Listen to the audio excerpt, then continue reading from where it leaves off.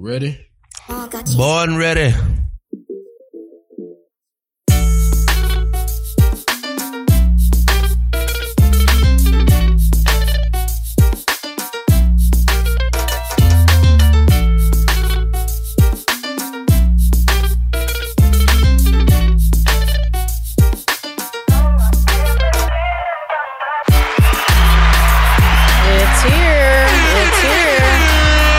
Another episode of Where the Party At, your favorite political podcast. I'm your host, Sabalong. Thank you for tuning in.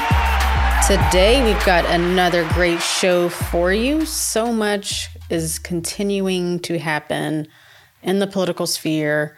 Monday was the last day of the 2022 legislative session for the Georgia General Assembly. That's the Georgia House and Georgia Senate, who meet for 40 days and 40 nights at the beginning of the year and they either pass good or bad legislation, depending on who's in power and what's the agenda of the week. But a couple of good things have happened. So let me highlight some of them. First up, we talked about this, but now it is officially passed, the Mental Health Parity Act. This is House Bill 1013. It was introduced by Speaker of the House, David Ralston, which is rare. He doesn't usually introduce legislation.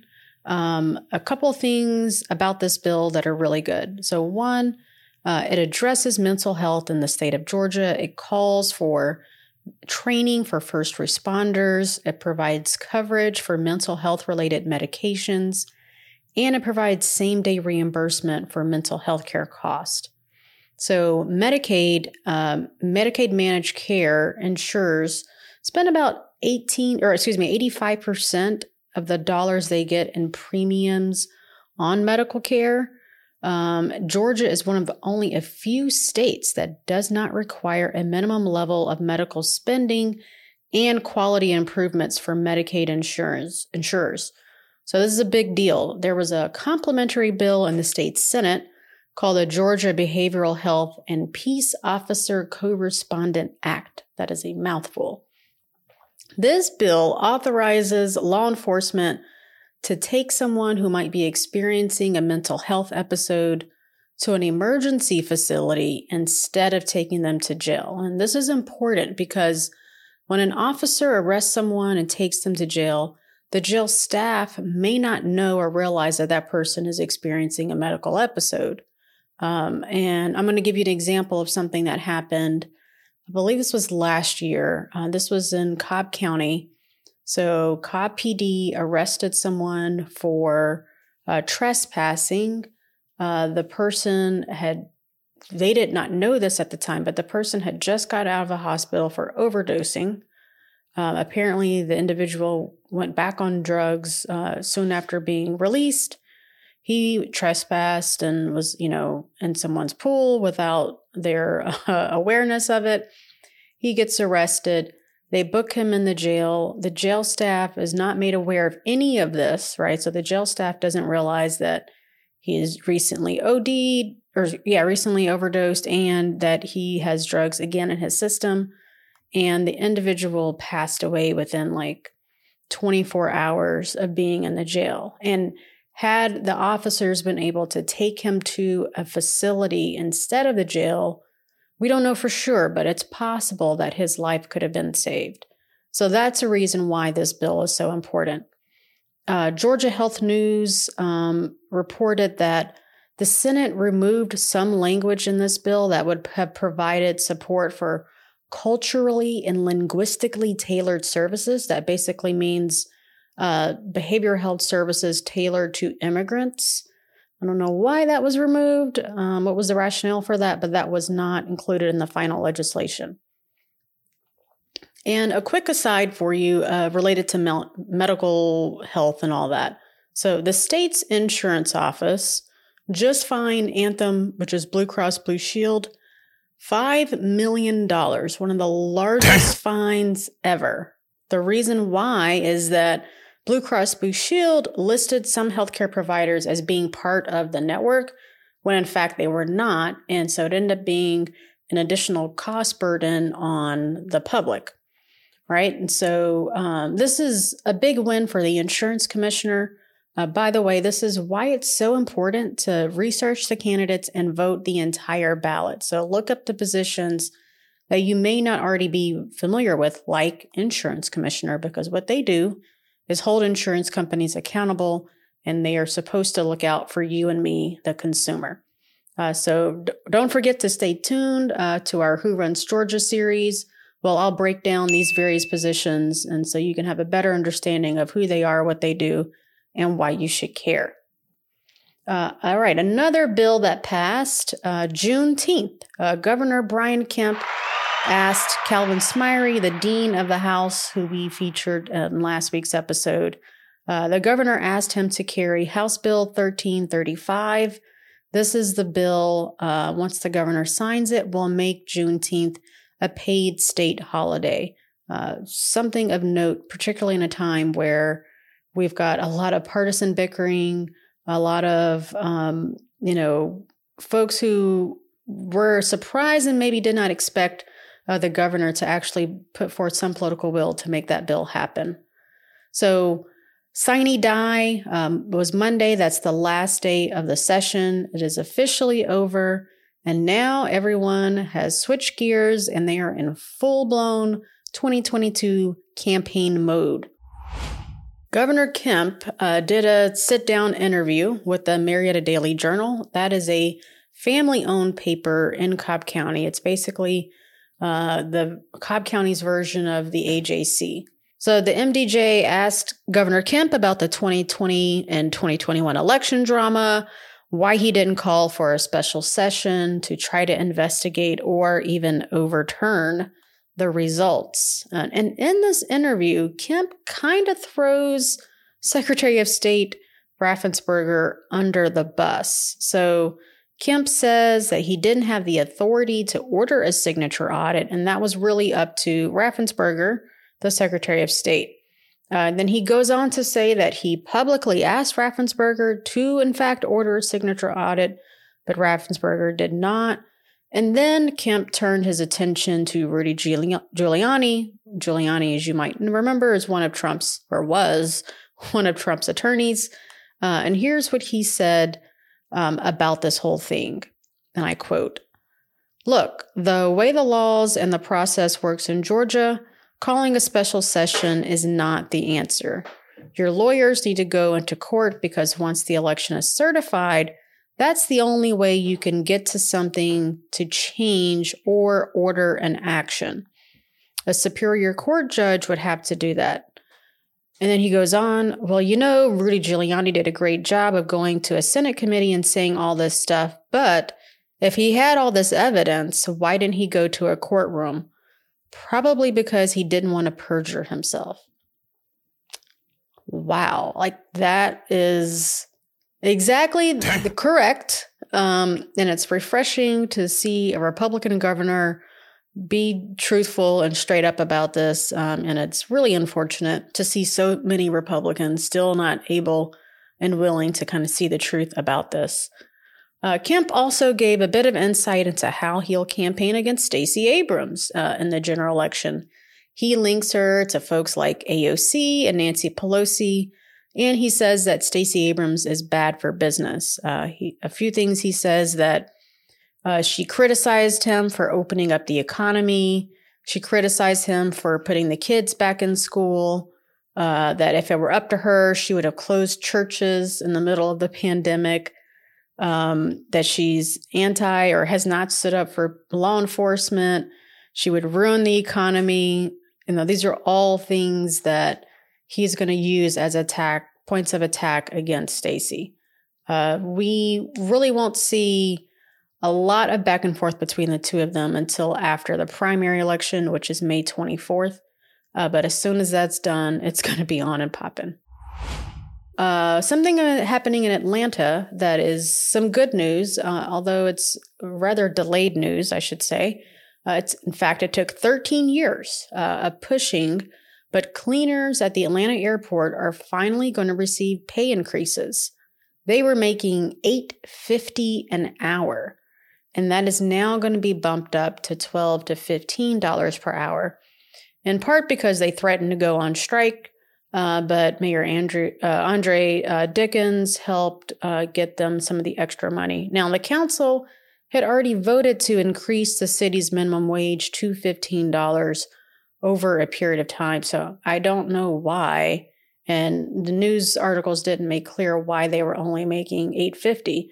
But glad that airport workers are making a little bit more money now. Well deserved, well overdue. Now let's talk about something going on in Fulton. This is an interesting story. The Fulton County District Attorney just announced a partnership with the Metro Atlanta Chamber to address a crazy huge backlog of felony cases. How big am I talking about? 1.6 million felony charges. Like, how is this even possible? So they have launched what they are calling a repeat offender tracking unit. And that unit is going to coordinate information between the district attorney, Fulton County Sheriff, the Atlanta Police Department, and the Atlanta Police Foundation. Just to remind you of what happened in the election, Fani Willis, who is the current DA, defeated Paul Howard, the incumbent, in the 2020 election. This was just on the heels of George Floyd. We also had the Blue Flu when APD officers were calling out in retaliation to Mayor Bottoms, firing those officers who pulled the college students out of their car. And so there was a lot of tension in the district attorney's race. A lot of the police officers in the police department did not want to see Paul Howard reelected because of that. According to the new DA, Fani Willis, Paul Howard's office apparently was terrible at record keeping. And so this effort is part of the solution to fix a lot of long-standing problems in the DA's office. Another thing of note about the DA, she is reinstating something called Court Watch. Now, I'd never heard of this before. This is where citizens show up in courtrooms to pressure judges into giving tougher sentences to repeat offenders.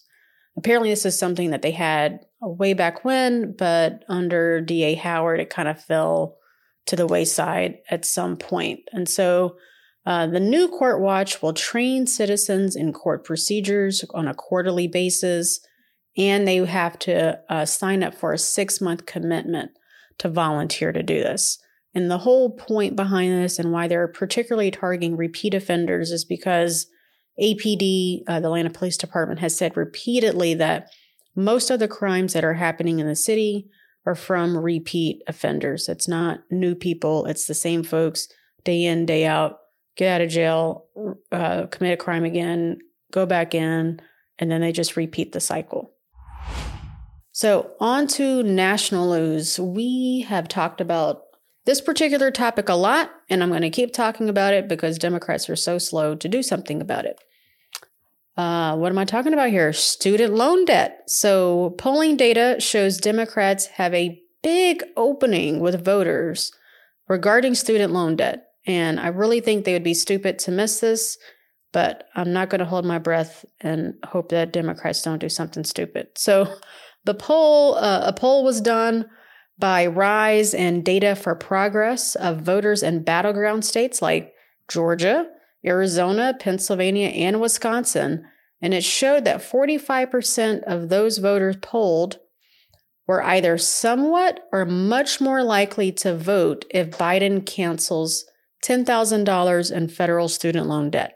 Now, remember, Biden campaigned on canceling $10,000 of student loan debt, so this is nothing new. And according to the survey, 55% of respondents said that they trusted the Democratic Party more than the Republican Party to provide student loan debt relief. So really, the ball is in Democrats' courts. They've been talking about student loan forgiveness, at least $10,000 since the election. They haven't done anything yet. There's the former Obama education person who's pushing for actually $50,000 of student loan debt relief. So whether it's 10, whether it's 50, I think there's going to be, it's pretty clear that the public wants Biden to do something. And if they kick the can down the road and don't do something before the midterms, I think it's going to end up hurting him. Another thing that should be an easy pass for both parties, but it's not. So the House, I'm going to talk about this in a second. The House passed a marijuana legalization bill on Friday, but don't get too happy. Only 3 Republicans voted for it. Now, the last time a similar bill passed, that was in 2020, 5 Republicans voted for it. By the way, 2/3 of Americans support legalization of marijuana. So from an organization called Truth Out, here's the gist. The legislation that Democrats passed on Friday would allow for re-sentencing hearings and expungement for people convicted of certain federal marijuana crimes. It would also tax legal marijuana sales. And here's where the distinction is between the Democratic Party and the Republican Party. So Democrats are pushing for the taxed revenue, the amount that they receive from marijuana sales, to fund economic programs in communities damaged by the drug war and to remove barriers to starting legal cannabis businesses. If we look at nationally, who is owning legal cannabis businesses, they're overwhelmingly dominated by white individuals. But if you look at who's been locked up for cannabis sales, it's overwhelmingly Black individuals. So it's not that Republicans broadly are against legalization, but they are not yet coming to agreement on what to do with the revenue from weed sales. So a Republican bill introduced last year said that they think the money should be used to fund law enforcement, small businesses, and veterans' mental health initiatives. That, to me, seems like a big disconnect and a huge difference. I don't know how they're going to meet at the middle of the road here, because that's a big difference between what Democrats want to do and what Republicans want to do. So because of that, nothing is going to move forward until they can figure out what to do. Now, I think given that 2/3 of the American public is for legalization, maybe, it would make sense to have a bipartisan group of legislators commission a poll to find out, how does the public want to see that money spent? What happens if more local municipalities just vote to legalize it? Would that force federal, if every state just continuously say, okay, it's legal till damn near over half of the states. Right. Illegal, yeah. So it can't happen at the city level. At the city level, you can vote to decriminalize it, meaning if you have a small amount, they're not going to lock you up. But only the state can vote to legalize it. Right. So then the state can say, okay, we're going to tax it at this amount. And then the state can figure out what they want to do with those tax dollars. So if the federal government did it, then I would think that you could end up having a federal tax on weed and a state tax on weed, right? And then maybe even a local tax. I don't know. It depends. But it's a missed opportunity, in my opinion. And you don't even have, this isn't like a pro-weed thing. It's just a common sense thing.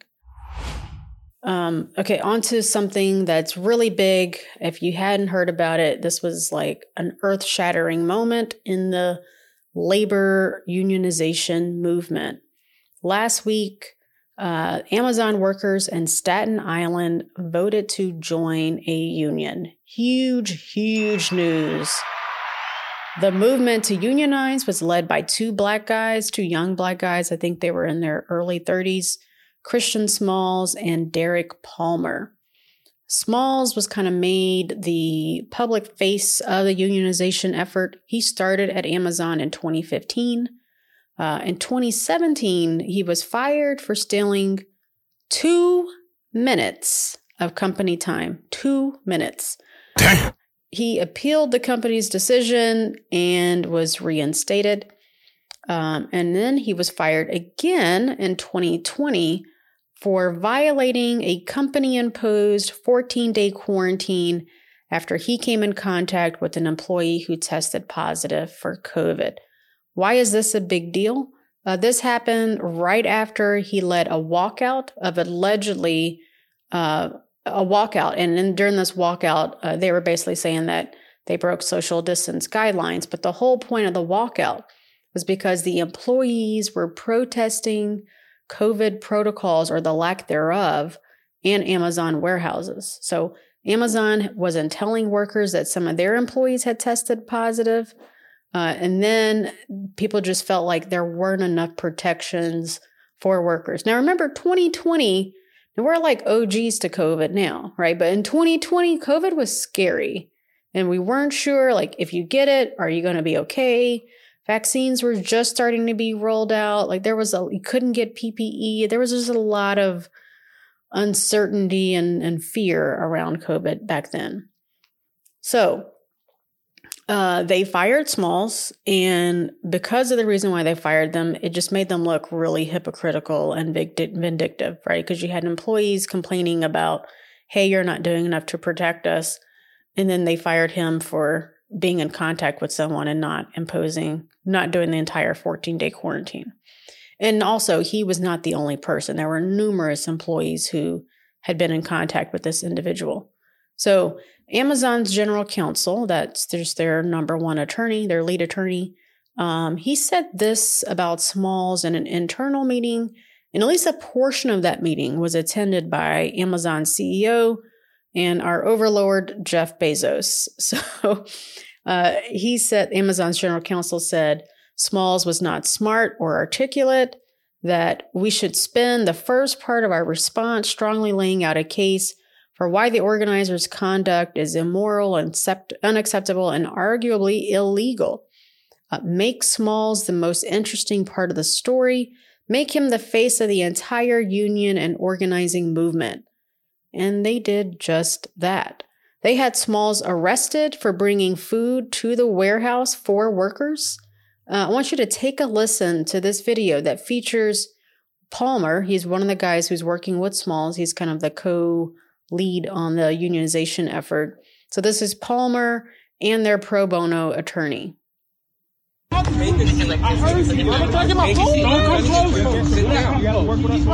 Chris was bringing grilled chicken and pasta to feed the workers. We had just finished passing out all the food, and then I went outside to talk to Chris because I saw the general manager talking to him. He approached me, he asked me to leave the premises, and I said, I will leave. I complied, I said I'll leave. Several minutes later, that's when 5 or 6 squad cars pulled up, and about 12 police officers jumped out. Several members of my union, the ALU, came out of the cafeteria to my aid, and the police officers actually started to arrest them before they arrested me. I was the third one to be arrested, and obviously for no reason, they charged me with trespassing. As they were leaving, said, "We won, you lost." So it's apparent to us that the Staten Island police are really the 21st century Pinkerton force for Amazon.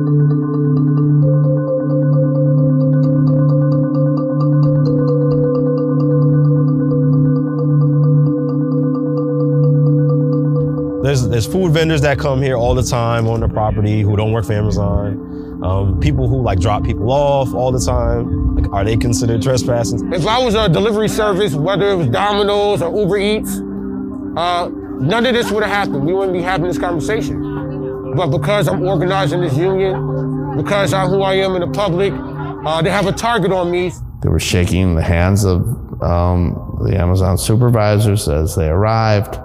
They said that they were speaking on behalf of Amazon when they demanded that Chris leave the premises. So the police are not acting as a neutral factor trying to preserve the concept of the right of property and First Amendment rights. They're actively taking a side. They searched me several times. They threw me up against 2 different vehicles. And I was the only one that was asked, do I have any weapons on me? Obviously, why would I bring weapons out here? There's no need to. I was just treated differently from the beginning. When I got to the precinct, they cut my pants, they cut my strings off. They made me stand there for 6 hours with no shoes on. And we was in a holding cell for about 6+ hours. Meanwhile, they couldn't really find a reason why they had to hold us that long. But we stayed there, and right after we left, We went right back to organizing. Their intentions was to destroy us, but it made us stronger. So the person that was muffled, that was obviously Smalls. He was wearing a mask. Wow. Like this is really remarkable to hear. Why were the Staten Island workers organizing? What did they want from Amazon? $30 minimum wage, 2 paid 30-minute breaks, a paid hour lunch break, better working conditions. An example of a better working condition is they wanted to be able to keep their phones with them. So before the pandemic, I didn't never realize this, but before the pandemic, Amazon workers, warehouse workers have to lock their phones up for the workday. You could only access it when you were on a break. But when the pandemic happened, Amazon was like, well, I'm sure you all need to be in more frequent contact with your loved ones. So they changed the rule and workers were allowed to keep their phones on them. So that's one thing that they're asking to remain post-pandemic. Another thing and why they want paid breaks is you might have heard of Amazon P bottles.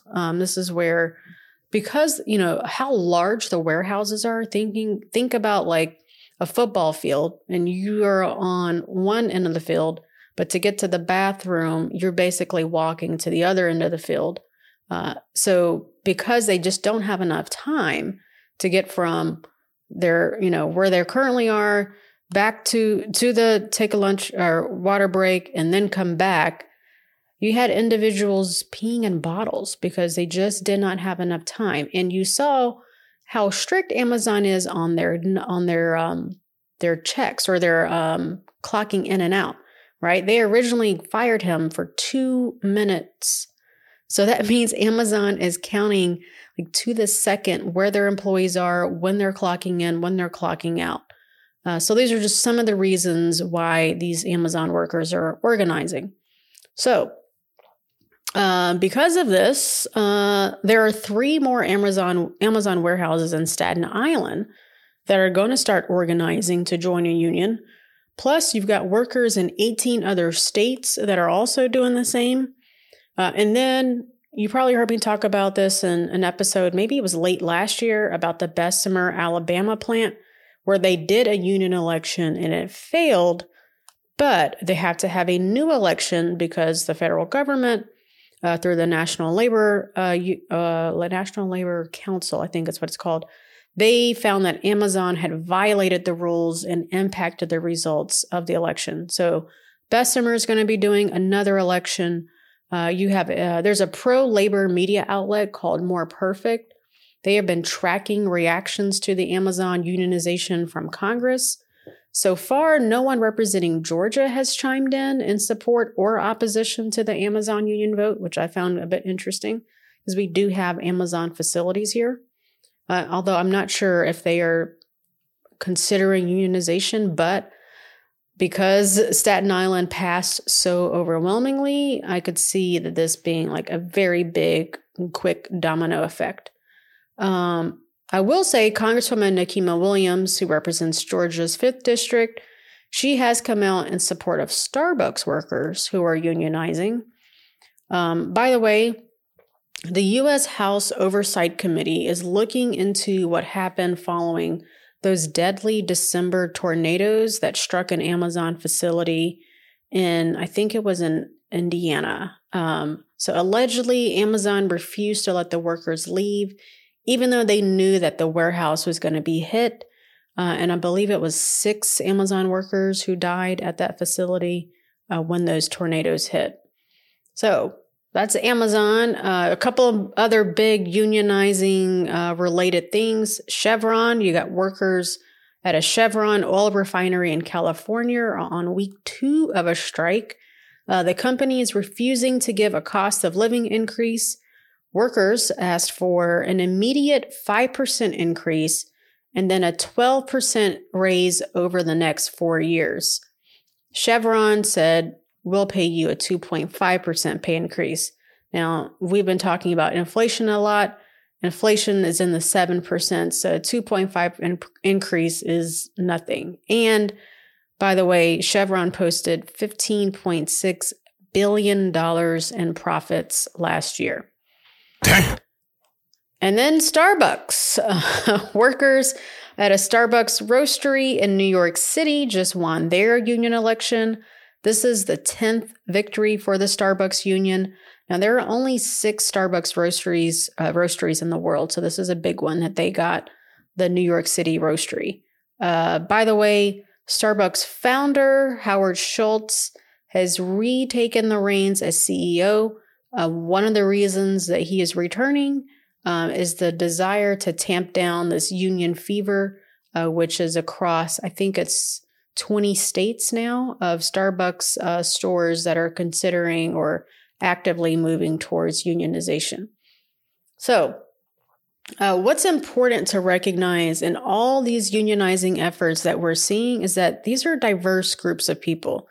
You've got young people, old people, Black, white, immigrants, educated, parents, grandparents. It's a multi-generational, multi-ethnic thing. These are everyday Americans. You know, I remember back when Obama was running for re-election, we heard a lot about Joe Sixpack, right? The average white American guy who's a blue-collar worker. And Joe Sixpack doesn't want the government interfering in his life. He just wants to work, go home, be with his family, and drink his beer in peace.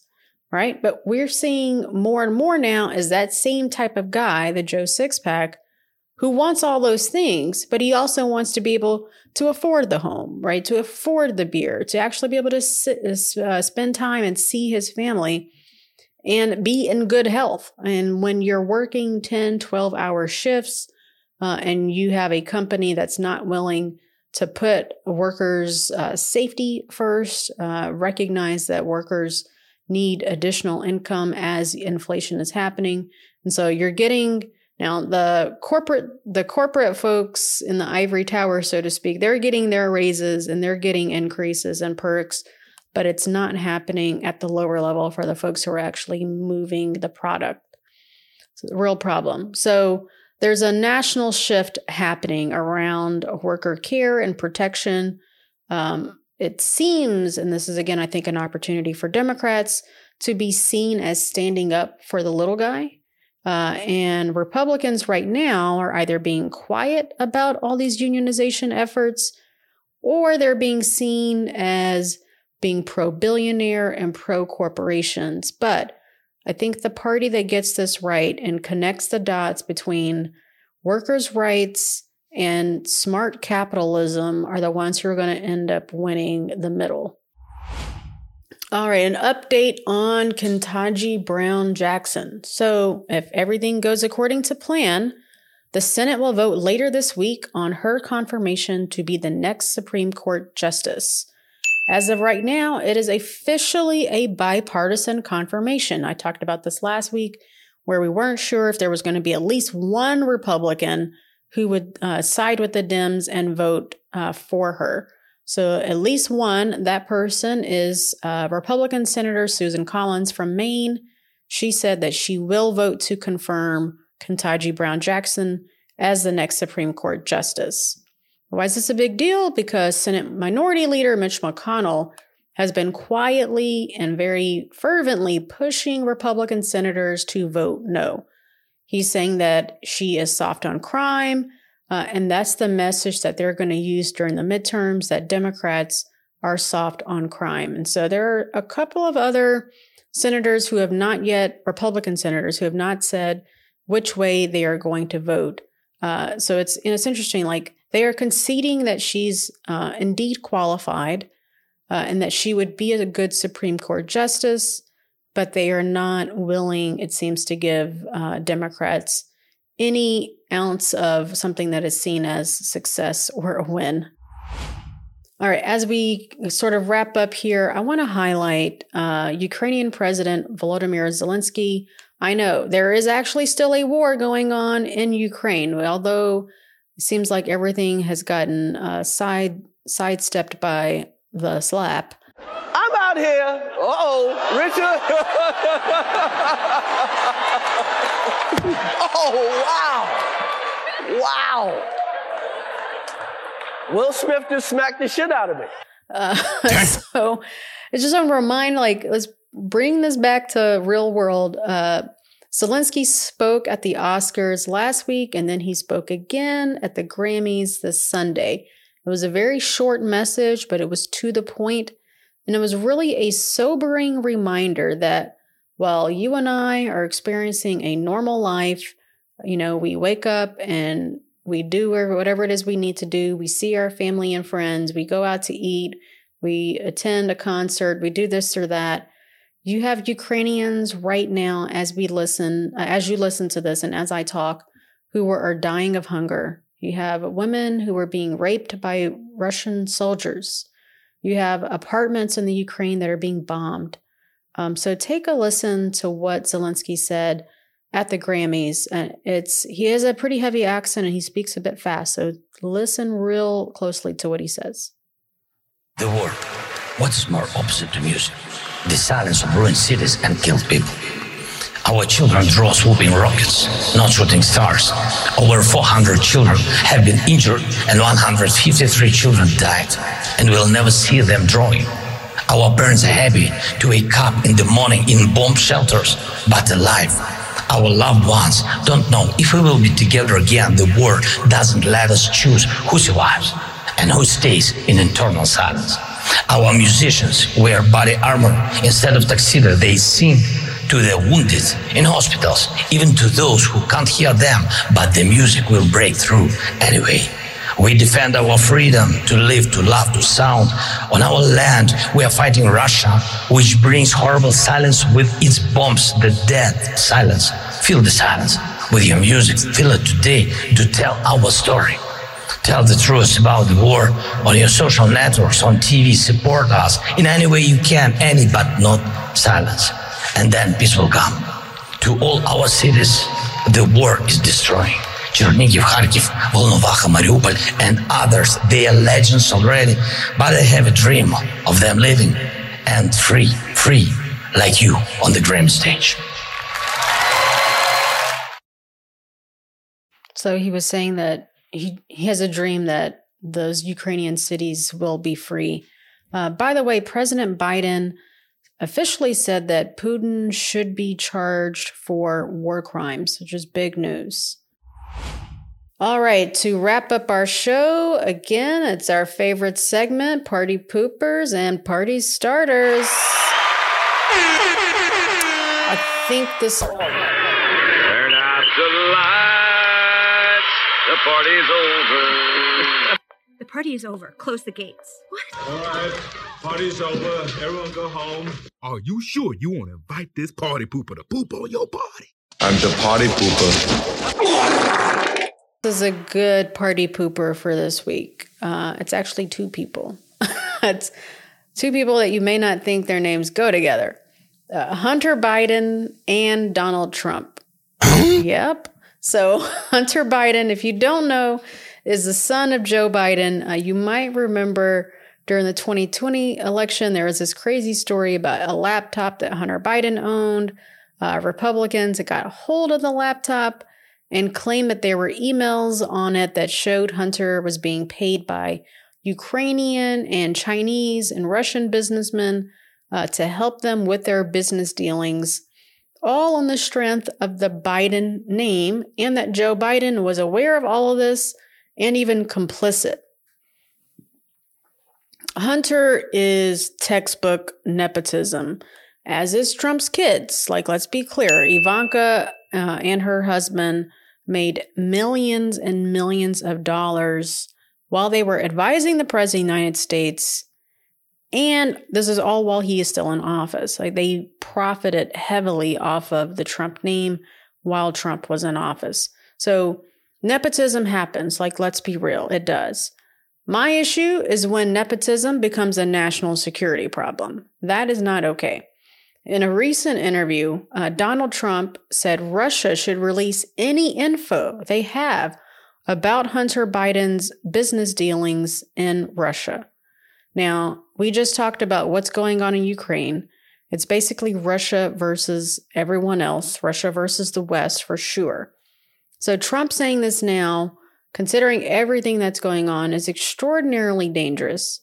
And if Putin does indeed decide to release something, At what point does that hinder or hamper at all what Biden is trying to do as it relates to Ukraine? And so because of all of this, the two of them are for sure this week's party poopers.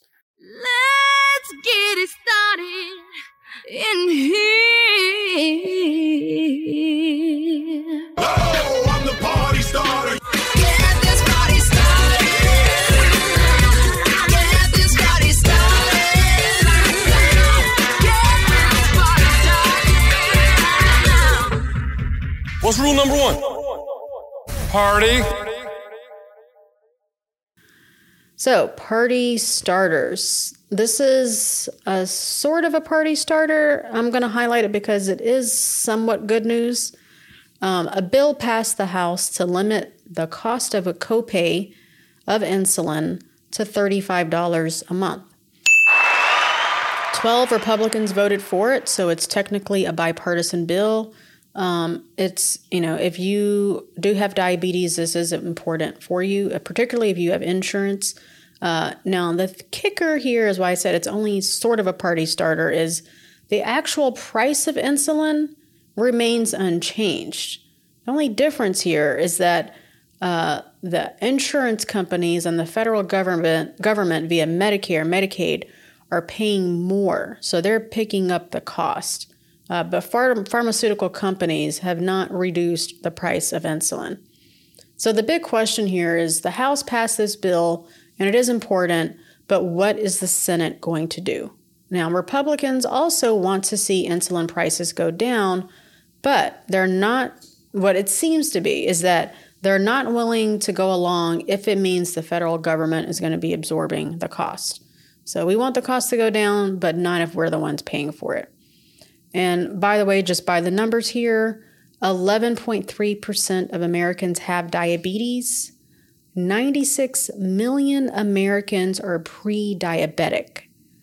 And medical debt is the number one reason for bankruptcy in America. So there's got to be something done around this diabetes and insulin, issue. Of course, one of the ways to reduce the likelihood of diabetes is eating healthy and exercising. It seems to me that the government should try to pair to some extent that they can, improving access to quality, healthy foods with this, and then also in some way possible encouraging healthy activity. I remember earlier in the pandemic, I think it was some South American country that actually put out a number of promo videos encouraging the public to eat healthy and to exercise because it reduced the likelihood of getting COVID because your body is healthier. And so perhaps it's time for us to do that as a country and as a society. So I want to hear more from you guys. We have something called voice notes. If you look in the show description, you can see, click on that and leave the voice note. We've got one this week. The more we get, the more competition is to see which is the best note that we want to feature on the show. So let's listen to this one. Hey, this is Morgan. I'm answering the question, what do I want to see in GOP 2.0? First, I want to see a GOP 2.0 that is more level-headed and has more integrity. I've been disappointed with how the GOP has been using falsehoods and fringe ideas like the election fraud to draw out fear in people and to use that fear to maintain power. I think more nuance and level-headedness would be helpful and less stressful for everyone. Two, I would want to see a GOP 2.0 that focuses more on its values to drive policies than just acting in opposition to whatever the other party is doing. An example of this is abortion. The GOP is against abortion because of its places value on life and on family. But you don't really see this taken to its full extent. I think there is opportunity for the GOP to focus on those values of life and family and to think about how it shouldn't just be banning abortion, but could also be holding the father responsible for child support, or making sure that the mother has the adequate resources to take care of the child after birth. And I just haven't seen that holistic approach to policies currently with the GOP. It's more based on opposing what the other party is doing. Thank you. Thank you, Morgan. Those are all good points. Again, you can leave a voice note by just checking out the memo section of the show description. I would love to hear a voice note about anything from marijuana legalization to what we talked about with unions. There's a lot going on in the union effort. Does that make sense to you? Do you think we should be having unions? There's a lot we could talk about. Student loan debt. Is there something going on in Atlanta that you want to leave a voice note about? Drop it in and let us know, and we'll play it on the next show. That's our show. For any of my Muslim listeners who are tuning in, I want to wish you a Ramadan Mubarak. I think you're on day 3 or so of fasting. Everyone, have a great week. Can't wait to see you in person once we start doing something. We need to do some in-person shows. We got 2022 election. We need to figure this out. I want to see who's listening, who's tuning into the show. All right, y'all. Take care.